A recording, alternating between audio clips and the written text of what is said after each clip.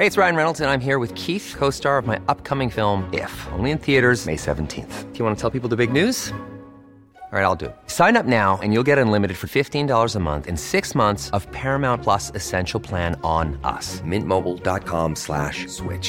Upfront payment of $45 equivalent to $15 per month. Unlimited over 40 gigabytes per month. Face lower speeds. Videos at 480p. Active Mint customers by 531.24 get 6 months of Paramount Plus Essential Plan. Auto renews after 6 months. Offer ends May 31st, 2024. Separate Paramount Plus registration required. Terms and conditions apply if rated PG. Hello, I'm Franco Luna Puma Podcast. You're listening to Teka Teka News. Balitang thinking, hindi breaking. In this episode, historically, millions of people living in the cities are shielded from the very worst effects of typhoons na nanggagaling sa Pacific Ocean. Imagine if wala yung Sierra Madre, when Carding hit, we would just bear the full force of the typhoon. And needless to say, hindi lang flooding and landslide yung may experience natin.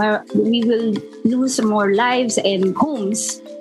we talk about the importance of the Sierra Madre mountain range and why exactly it needs saving now more than ever.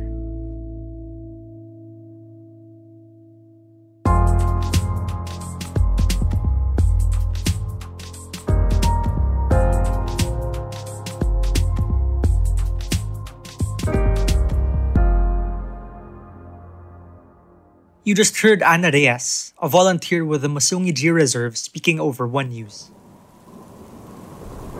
Super Typhoon Carding made landfall in the Philippines on September 25 in Burdeos, Quezon. It was the fourth typhoon to hit the Philippines in a month. As of writing, 8 have died so far, while 3 others remain missing. Carding left a trail of destruction in its wake, but it could have been much, much worse. At one point, it was classified as a Category 5 super typhoon, carrying winds of up to 200 kph. But Sierra Madre shattered the typhoon's wind momentum, allowing just scattered rains to get past it. When it hit the landmass, it significantly weakened. So from 195 kilometers per hour, now it's only 140 kilometers per hour because when it's still in the sea, what happens is yung ikot niya is very smooth. And then pagdating kasi sa landmass, doon na parang nababasag yung pag-ikot niya kaya humihina siya. And then when it exceeds the landmass, what happens is it gathers strength again. The aptly named Sierra Madre, which means Mother Mountain Range in Spanish, is the country's longest mountain range. It spans 10 provinces from northern Cagayan to southern Quezon, in the eastern front of Luzon facing the Pacific Ocean.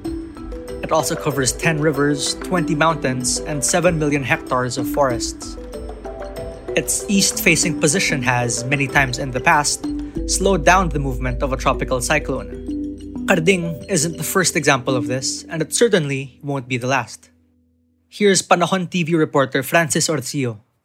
Kilala sa tawag na backbone of Luzon ang Sierra Madre at ang kahabaan nito na mula sa lalawigan ng Cagayan hanggang Quezon ay maituturing na natural barrier o panangga laban sa matitinding bagyo na maaring pumasok mula sa silangan ng Luzon o bagyong nanggagaling sa karagatang Pasipiko.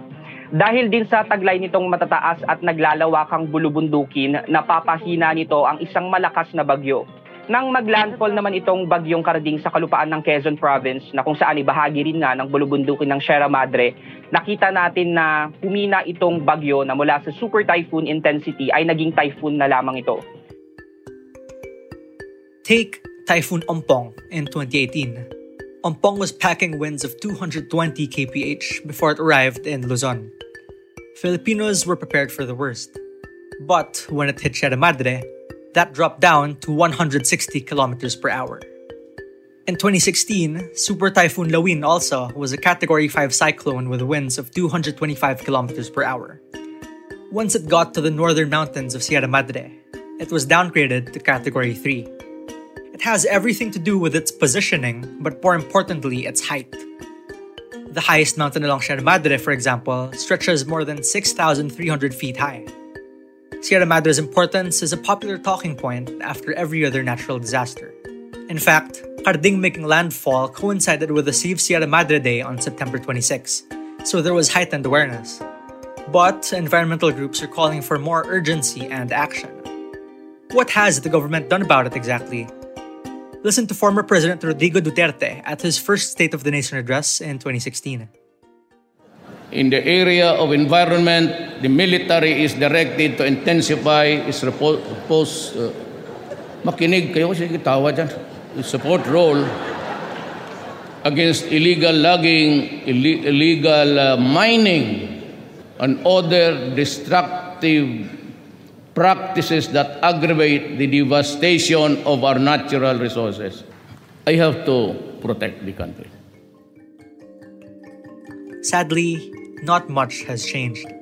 In fact, the UP Institute for Environmental Science and Meteorology found last year that the forests of Sierra Madre are showing signs of shrinking because of illegal logging.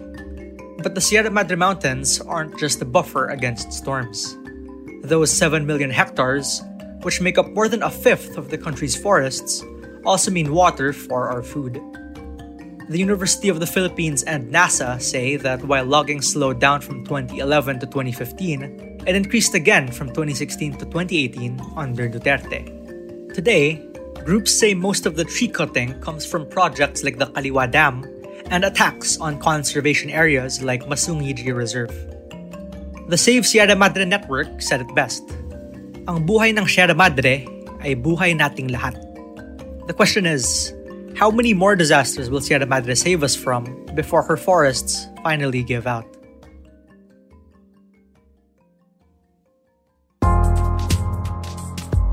And that was today's episode of Teka Teka. Again, I'm Franco Luna. This episode was edited by Presh Capistrano and produced by Kat Ventura. If you like this episode, share it with a friend or two. And of course, don't forget to follow Teka Teka and Puma Podcast wherever you listen. At para sa mga mahilig manood sa YouTube, Puma Podcast na rin po kami doon. Just search Puma Podcast and subscribe to our channel.